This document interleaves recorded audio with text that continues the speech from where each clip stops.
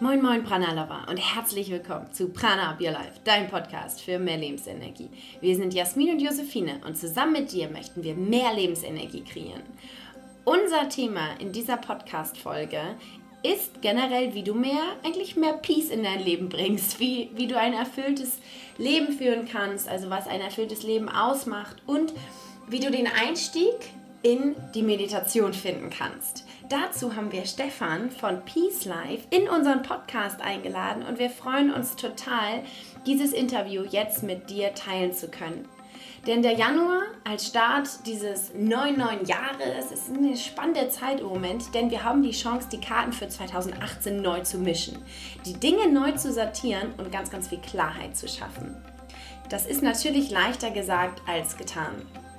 Aber diese Klarheit schaffen, die können wir mithilfe von Meditation einfach fördern. Denn Meditation schafft kognitiven Freiraum. Sie ist zwar ein tägliches Abenteuer und holt ganz, ganz viele fiese Dinge auch hoch, aber sie ist dafür da, um neuen Raum zu schaffen, den wir so gut gebrauchen können, um Klarheit in unser Leben zu bringen, um neue Informationen wieder aufnehmen zu können. Und das Jahr 2018 ist ja auch dafür da, um mehr Informationen aufnehmen zu können, damit wir uns weiterentwickeln können, damit wir unsere Persönlichkeit vorantreiben können. Und dafür ist Meditation tatsächlich so ein ganz, ganz tolles Tool. Und wir haben Stefan dazu befragt, was ein erfülltes Leben für ihn ausmacht, wie man mit Meditation auch sein Leben verändern kann, wie du den Einstieg in diese Meditation finden kannst und mit welchen Tipps du das auch in deinen Alltag integrieren kannst. Und es gibt so viele tolle Dinge, die man einfach so nebenher, in Anführungszeichen jetzt, in sein Leben integrieren kann. Und das möchten wir dir mit diesem Podcast auch zeigen. Wenn du das nicht nur sozusagen auditiv machen möchtest, sondern auch schauen möchtest, wie erlebe ich diese Meditation, wie kann Meditation mir helfen in mein Leben, dann komm gerne mit auf unser Retreat. Da werden wir ganz viele Möglichkeiten dir bieten, wie du Meditation zum Beispiel auch mit Atemübungen in dein Leben integrieren kannst. Und das möchten wir dir jetzt nochmal auf diesem Wege ans Herz legen, denn das Retreat ist Faschingswochenende im Februar, das heißt 9. bis 11. Februar 2018. Alle Infos findest du auch in den Shownotes bei uns auf Facebook. Das ist das Prana Up Your Life Retreat. Da können wir dir zeigen, wie du Meditation in deinen Alltag integrieren kannst und somit auch mehr Achtsamkeit hast. Aber jetzt genug von unseren Events. Jetzt möchten wir dir dieses Interview teilen und wünschen dir ganz, ganz viel Spaß mit Stefan von Peace Life.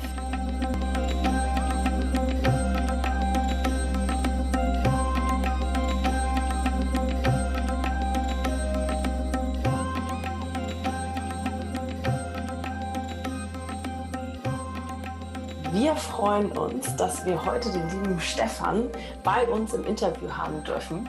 Stefan Kulewe ist Wirtschaftspsychologe und Gründer von Peace Life. Herzlich willkommen, lieber Stefan. Hallo, ich grüße dich. Danke für die Einladung. Schön, dass du dabei bist und sogar von dem fernen Vietnam zugeschaltet. Ja, in die Heimat. In die Heimat, denn Stefan kommt auch aus Hamburg, also hier sind Hamburger vereint. Das wollen wir natürlich unterstützen. Heimat. Das müssen wir feiern, ja. Genau. Wie sind wir auf dich überhaupt gestoßen? Ich habe damals, ich weiß gar nicht genau, es ist ein paar Monate her, ein super Interview gehört mit dir auf deinem Podcast mit einer Yogi. Die hat den Blog Oma Yogi und der Titel des Podcasts war Yoga ist ein Arschloch. Ja, stimmt. Erinnerst du dich? Ja, auf jeden Fall. Und ich fand das Interview genial, so gut. Und da wir das einfach auch nur unterstreichen können, denn Yoga widmet einen tollen Weg, aber der ist auch eben auch nicht immer ganz einfach und sie hat das so schön dargestellt. Also da habe ich gedacht, der Mann kann zumindest gute Leute interviewen. Der muss auch mal bei uns interviewt werden. Ja, mit Betty, das war schön. Das war ein cooler Titel auch. Yoga kann ein Arsch sein. Ja, okay, ja, cool, witzig, wie ihr auf mich gekommen seid. Interessant, ja. Genau, und ich finde, du stellst immer gern kritische Fragen, was es interessant macht. Und heute dürfen wir mal die Fragen stellen. Und es geht um unser gemeinsames Lieblingsthema Achtsamkeit und Meditation auch. Und wie du das in dein Leben und deinen Alltag integriert hast, beziehungsweise wie das auf deinem Weg überhaupt dazu gekommen ist. Und Herrlich. das zunächst einmal stellst du dich vielleicht einmal selber vor und was so was deine Mission oder Vision ist mit deinem Herzensprojekt. Cool, ja, okay, genau, du hast ja schon gesagt, also mein Name ist Stefan Kuliere, ich komme aus Hamburg, lebe aber halt halb Hamburg und halb Vietnam. Peace Life, ja.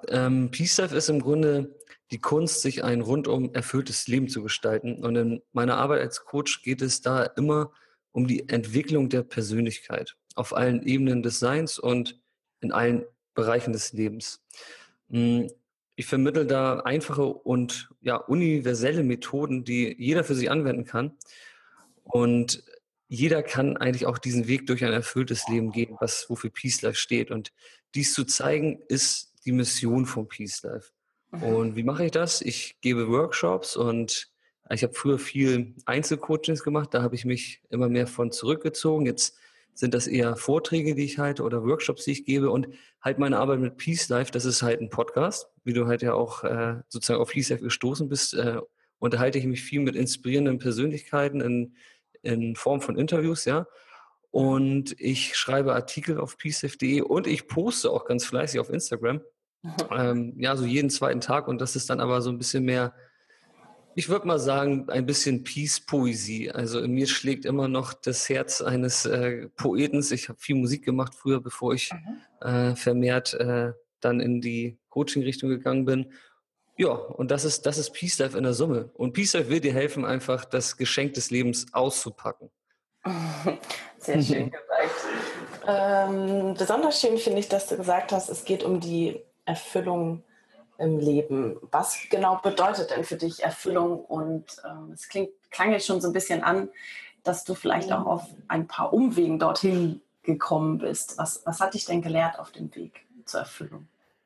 Ja, Erfüllung ist in der Tat ein großes Wort und sicherlich wahrscheinlich auch sehr verschieden, eigentlich so verschieden wie Menschen halt auch sind. Dennoch glaube ich, dass es im Kern auch immer um ähnliche Dinge gibt, was ein erfülltes Leben ausmacht. Also ich habe irgendwann für mich entschieden, ich nenne mein erfülltes Leben Peace Life, weil Peace, also Frieden, beschreibt einen störungsfreien Zustand und den versuche ich für mich herzustellen, soweit es geht, im Innen und im Außen. Und das war das höchste Gut, wo ich irgendwann gemerkt habe, wonach ich streben kann im Leben. Ne? Ich bin auch durch viele Etappen gegangen, wie du schon gerade auch gesagt hast. Das Leben läuft ja zum Glück nicht linear, sondern eher zickzack. Bei mir war es halt so, das kann ich auch erst im Nachhinein ganz klar irgendwie so sagen. Das merkt man nicht, wenn man drin ist. Aber ich habe als Kind halt schon viele Sinnfragen gehabt und so grundphilosophische Gedanken einfach. Das ist irgendwie mein Wesen. Und die Fragen ans Leben konnte man mir irgendwann nicht mehr beantworten. Ne? Als Kind geht das halt noch, wenn man irgendwie fragt dann, aber wenn man dann irgendwie wissen will, was Konzepte der Vergangenheit und Zukunft sind und so ein bisschen metaphysische Ideen hat vom Leben, dann wird das irgendwie schwierig. War trotzdem irgendwie kein nerdiges Kind. So, ich habe irgendwie ganz normal irgendwie gelebt. Ich habe geskatet, habe Hip-Hop gemacht, habe viel Musik gemacht und so. Aber war aber nach drin immer sehr viel belastet durch Sinnfragen. Letztendlich habe ich mich immer gefragt, was ist Leben? Was bedeutet es, erfüllt zu leben? Wie lebe ich glücklich? Was muss ich tun? Was soll ich nicht tun? Was ist richtig? Was ist falsch? Gibt es richtig und falsch? Ich wollte einfach wissen, wie lebt man? Irgendwie für mich war das Leben so da und es war auch immer klar, dass es ein Geschenk ist, was ich auch voller Demut irgendwie angenommen habe. Aber mir fehlte irgendwie die Anleitung zu diesem Geschenk. Und naja, so ging der Weg halt weiter und ich habe dann halt, wie schon gesagt, viel Musik gemacht. In der Musik habe ich halt die Texte geschrieben und habe halt irgendwie darüber mich und meine Erfahrung ausgedrückt und habe dann auch Psychologie studiert und Coaching-Ausbildung gemacht und war immer selber sehr bestrebt, ja, mein eigenes Glück zu finden, meinen eigenen Weg zu finden, meine Berufung zu finden, auch ganz elementare Dinge wie Ernährung für mich zu irgendwie definieren, integrieren und bin sozusagen immer weiter gewandert und irgendwann wurde ich Coach. Und daraus hat sich dann sozusagen alles weiterentwickelt. Okay, interessant. Also hast du deine Anleitung dann gefunden? Eine gute Frage. Ja, in der Tat, ja. Also hört sich jetzt erstmal ein bisschen abstrakt an, aber die habe ich gefunden. Und die Anleitung ist, um das mal ganz kurz auf den Punkt zu bringen, für mich die Meditation. Und alles, was hinter diesem Konzept der Achtsamkeit steht, also dieses ganze buddhistische Konstrukt, dieses ganze oder auch die ganze Philosophie, die dahinter steht, das war das, was für mich, ich sag mal fast so das finalste Puzzleteil auf meiner eigenen Suche war. Weil ich war schon lange Coach und auch psychologisch ausgebildet und habe mich gesund ernährt und viel Sport gemacht, aber es waren alles noch so lose Teile im Raum, die irgendwie noch nicht verbunden waren für mich. Und ich war auch noch nicht final glücklich, kann ich auch zu dem Zeitpunkt sagen. Hatte noch echt, war noch nicht angekommen so für mich. Und irgendwann bin ich dann aber auch über meine Frau, die ja auch sozusagen in einer buddhistischen Welt oder Kultur aufgewachsen ist, die ist Vietnamesin, an die Meditation rangekommen und habe das erste Mal in der Realität erlebt und gesehen, das, was ich mir eigentlich immer selbst irgendwie versucht habe zu erklären oder auch, was auch so ein bisschen auch meine Ideen irgendwie vom Leben schon waren, habe ich da auf einmal gesehen und habe gesehen, boah, das ist der Wahnsinn. Das ist das, was ich irgendwie suchte und auch irgendwie in mir schon trage und das ist so universell und das will ich machen.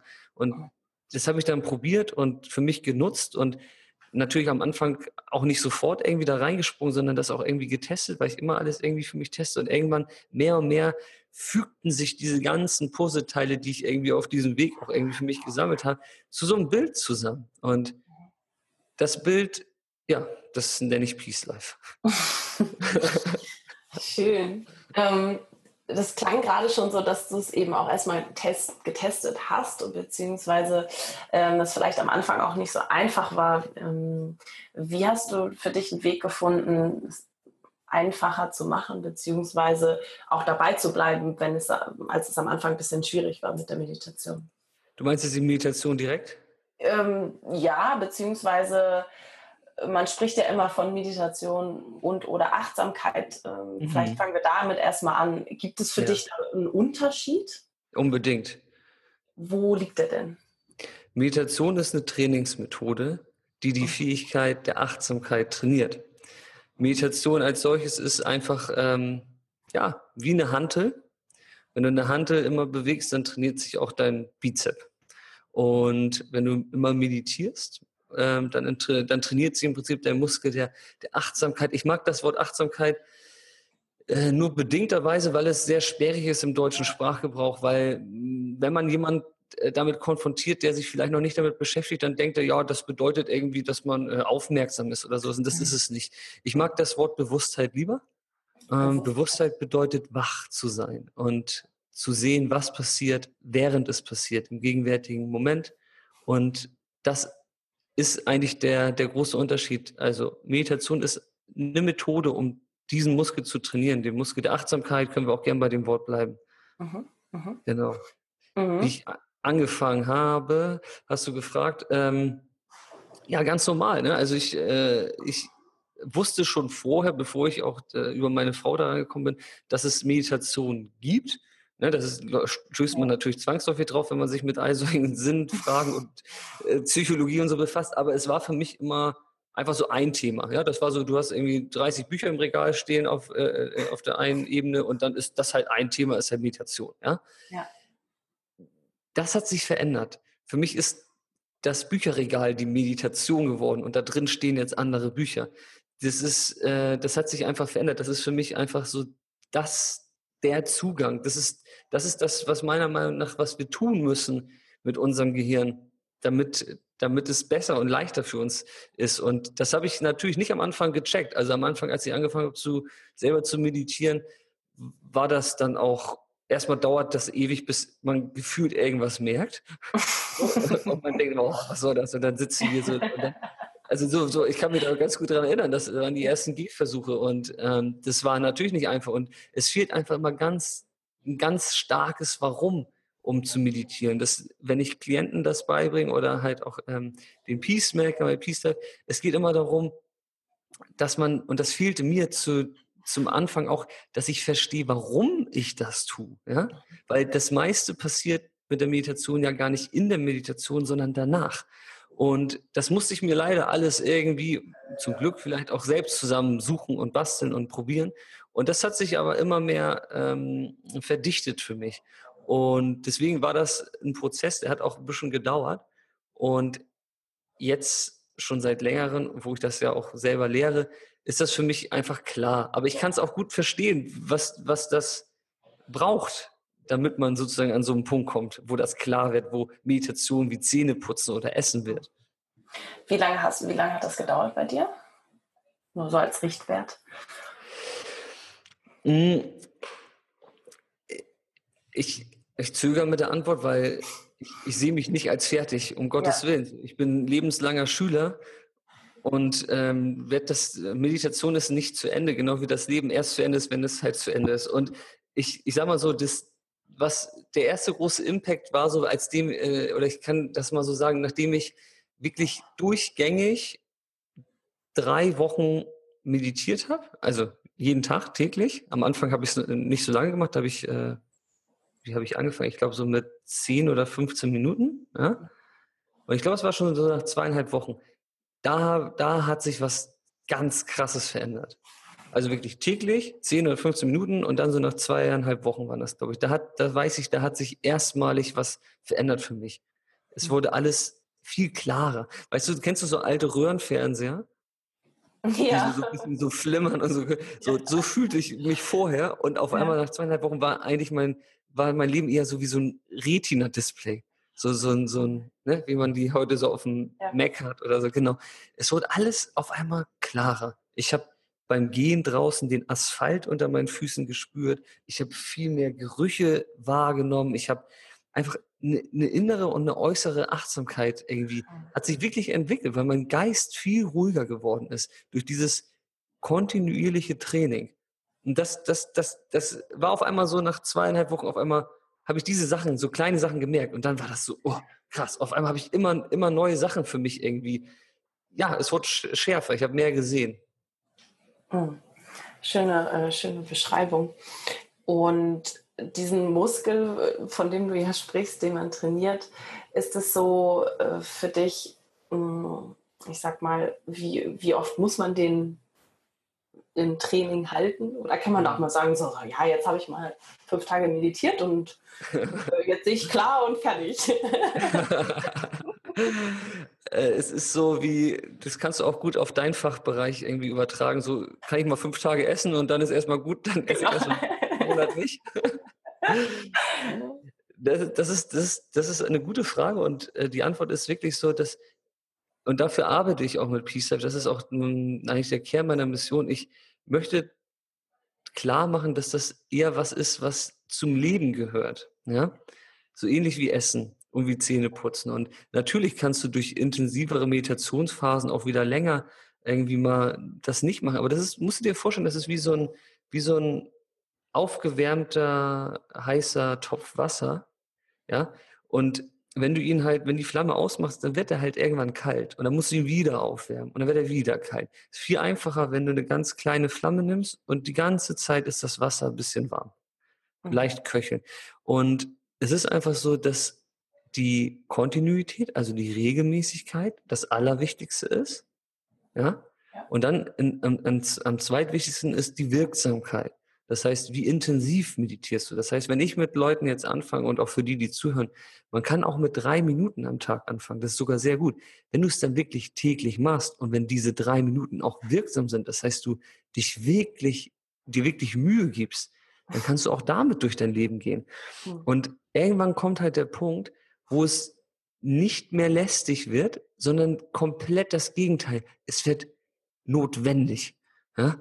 Und an diesem Punkt, wenn du an dem Punkt bist, dann bist du schon so weit und das ist dann so schön und das ist dann so, wenn ich morgens aufwache, ist es das Erste, was ich mache, ich meditiere. Ja? Also ich trinke einen Schluck Wasser und dann meditiere. Warm? Also, ja, warmes Wasser hatten wir. Und dann meditiere. Das ist so, das ist das Erste so. Und also für mich ist so, ich freue mich da drauf. Also es gibt auch Tage, 80-20, ne? Es gibt auch Ja. Tage, wo ich sage, oh, nee, jetzt, nee. Aber dann ziehe ich durch.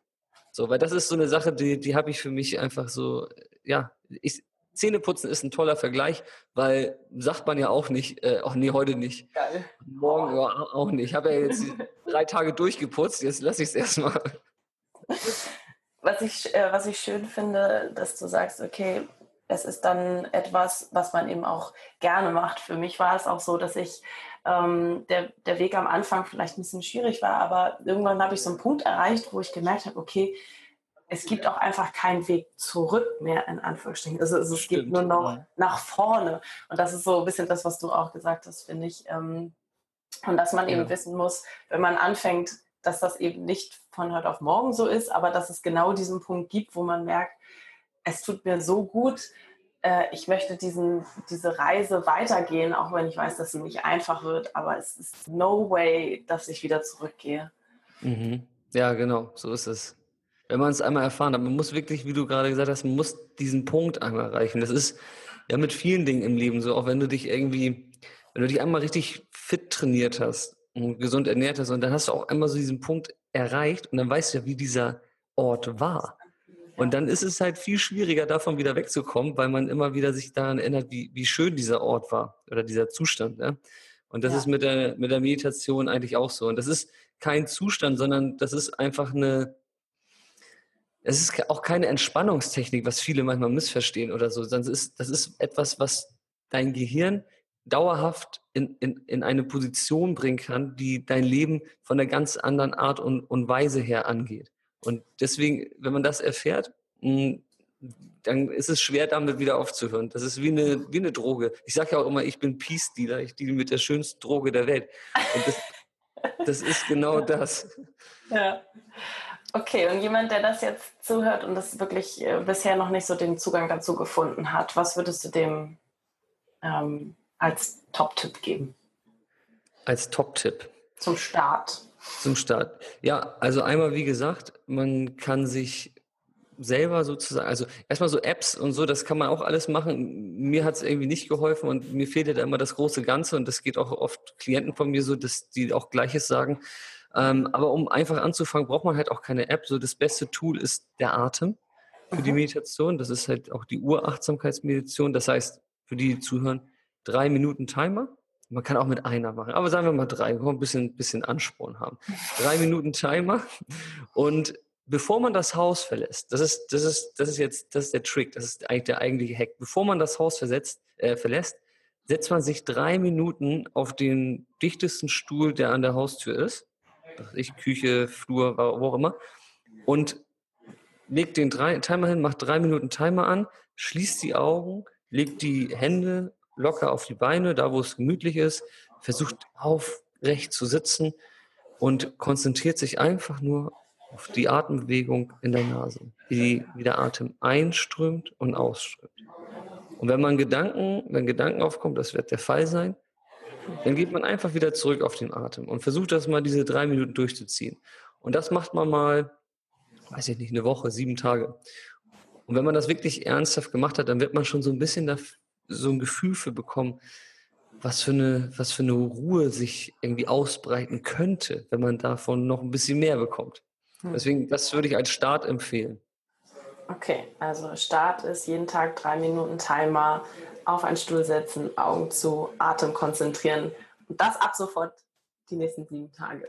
Genau. Und wichtig, deswegen habe ich gesagt, direkt vorm Rausgehen. Das heißt, dann kommst du gar nicht in die Bedrohung, nee, heute kann ich nicht. Okay, wenn du jeden Morgen sowieso gestresst bist und knapp, aber dann ist das schon sozusagen so eine Challenge für dich, dass du halt irgendwie es schaffst, ja, einen Tick eher raus aus dem Bett zu kommen oder was auch immer, damit du nicht aus der Tür raussetzt. Deswegen finde ich, das ist eine ganz wichtige Sache, dass du es einfach machst, kurz bevor du rausgehst.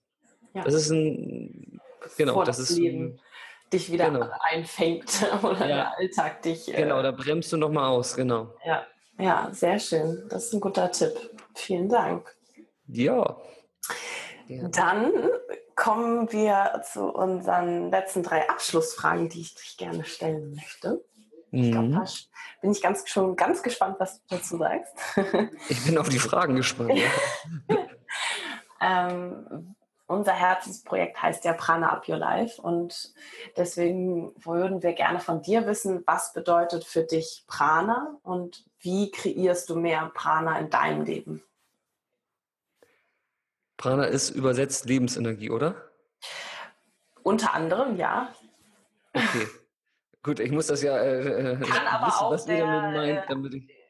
ja, darum ist die Frage auch offen gestellt. Jeder kann das ja auch für sich selbst interpretieren. Oder du kannst zumindest jetzt für dich interpretieren, was bedeutet für dich Lebensenergie. Prana kann aber auch als Atem übersetzt werden. Mhm, okay, genau. Das ist ja auch. Also nochmal die Frage, wie viel, was ich tue für mich, Oder um mehr Prana zu also bekommen. erstmal, was bedeutet für dich Prana? Mhm. Die Lebensenergie. Die Und Lebensenergie, ja. wie kreierst du mehr Prana in deinem Leben? Mhm. Okay, das ist ja gar nicht so eine kleine Frage eigentlich, wenn man so möchte. Mhm. Lebensenergie oder Prana bedeutet für mich einfach durch ein erfülltes Leben zu gehen, mit jedem Schritt etwas zu tun, was dir oder der Welt gut tut. Mhm. Das ist vielleicht ein bisschen erklärungsbedürftig, aber alles verkettet sich ja miteinander. Und wenn du Dinge tust, die dir gut tun oder anderen gut tun, dann führt das ja wieder sozusagen zu einer neuen Verkettung, die auch wieder irgendwas Gutes tut. Also Prana wäre dann für mich und Lebensenergie einfach durch ein erfülltes Leben zu gehen und ja, jeden Schritt bewusst zu tun. Und wie man das macht, ist eigentlich ganz einfach, zumindest ausgesprochen, in der Umsetzung ein bisschen schwieriger. Und zwar immer versuchen, im gegenwärtigen Moment zu leben. Das ist das Einzige, was wir haben. Das ist das, wo wir unsere Entscheidung treffen. Richtig. Sehr schön. Bei uns geht es ja auch immer viel um das Thema Essen und so wie ich das verstanden habe, ist das bei dir auch ein großes Thema. Was verstehst du unter Mindful Eating?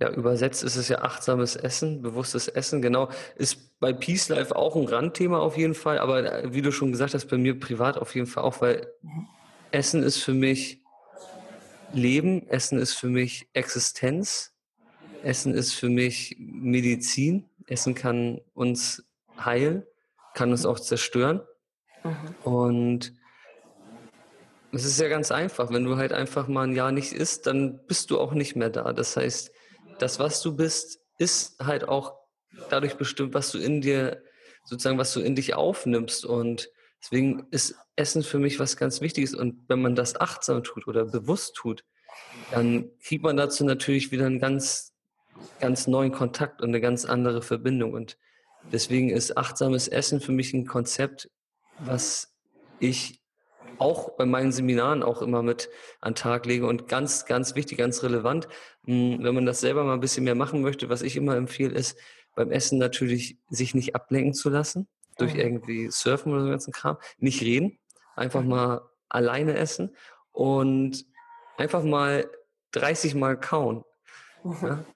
Und die ganz wichtige Sache ist, das ist so ein Mini-Hack und der ist gar nicht philosophisch, muss man darauf achten, ich meine, ihr macht das ja auch professionell, aber es ist so, dass man das gewohnt ist, dass man sich was in den Mund steckt mit der Gabel und während man kaut, nimmt man sich schon die nächste Gabel.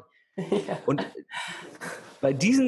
genau bei dieser kleinen Sache, wo man sich die nächste Gabel ist die Aufmerksamkeit, die Achtsamkeit nicht mehr im Mund, wo das Essen gerade gekaut wird, sondern da, wo das Essen mit der Gabel aufgenommen wird. Weil man kann nicht beides gleichzeitig mit der Achtsamkeit erreichen. Und deswegen ist es ein guter Tipp, Essen im Mund, Gabel weglegen, 30 Mal kauen und dann nächste Gabel. Ja, oder am besten noch was im Mund haben und sich schon nachnehmen. Ja, das wäre Das, noch besser. Genau. aber Also das ist unterm schön. Strich Ja. Mindful Eating, ja, voll wichtig. Also Essen ist total wichtig und dass man das bewusst tut, ist irgendwie, weiß ich nicht, sollte selbstverständlich werden. Sollte eigentlich, ja. Hat ja, finde ich, auch eine Form von Selbstliebe, weil man eben mit dem Essen sich ja selbst Energie schenkt. Und wenn man da noch nicht mal schafft, seine Aufmerksamkeit hinzustecken. Dann ist ja die Frage, in welchen anderen Lebensbereichen man das überhaupt tut. Und das schreibe ich sofort, ja. Selbstliebe, ja, klar. Und unsere letzte Frage, was ist dein absoluter Lieblingsmoment beim Essen? Mein Lieblingsmoment beim Essen? Ja, das ist jetzt aber eine echt schwierige Frage, weil ich bemühe mich ja immer, Moment für Moment zu leben. Ne?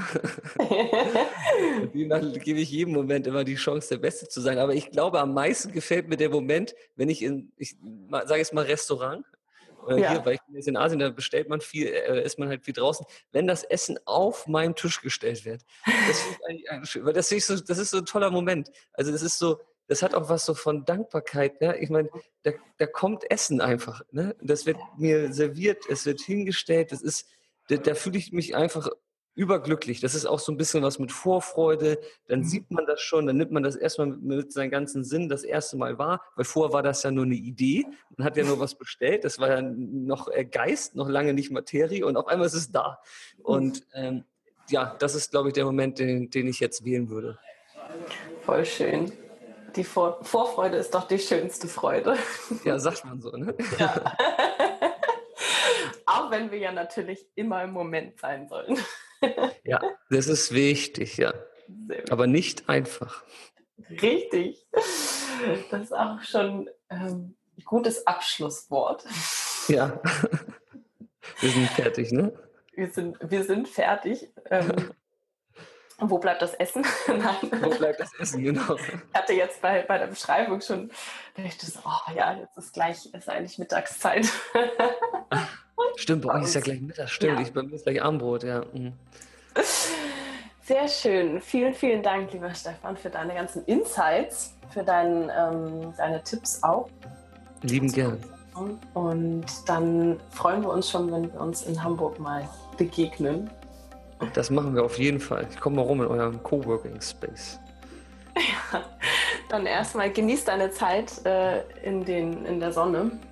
Ja. Und schick uns ein bisschen was rüber nach Deutschland. Ich bemühe mich. Vielen Dank. Danke auch. Tschüss. Ciao.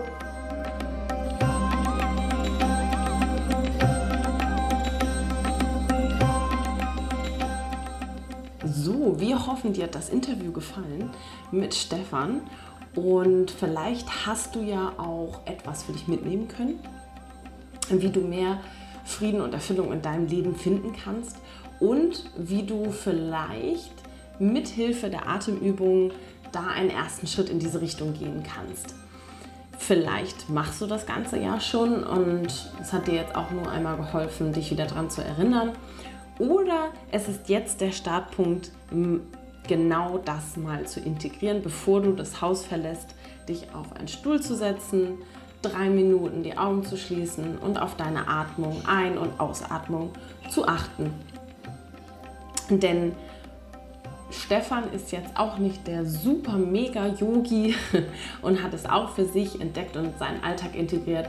Also wenn du jetzt jemanden kennst, der vielleicht auch dringendst mal anfangen sollte zu meditieren und du es vielleicht schon selber tust, aber glaubst, dass Stefan hier das richtige Beispiel ist, besonders so für die Männerfraktion, um da einmal genau diese Technik zu spreaden, in die Welt rauszubringen, dass jeder von uns einfach ein bisschen mehr Achtsamkeit in seinen Alltag oder wie sagt Stefan so schön, Bewusstsein oder Bewusstheit in seinen Alltag zu bringen, aber nicht unbedingt das mit Yoga verbinden will oder mit irgendeinem anderen spirituell angehauchten Richtung, dann ist dieser Podcast oder dieses Interview vielleicht genau richtig für die Person.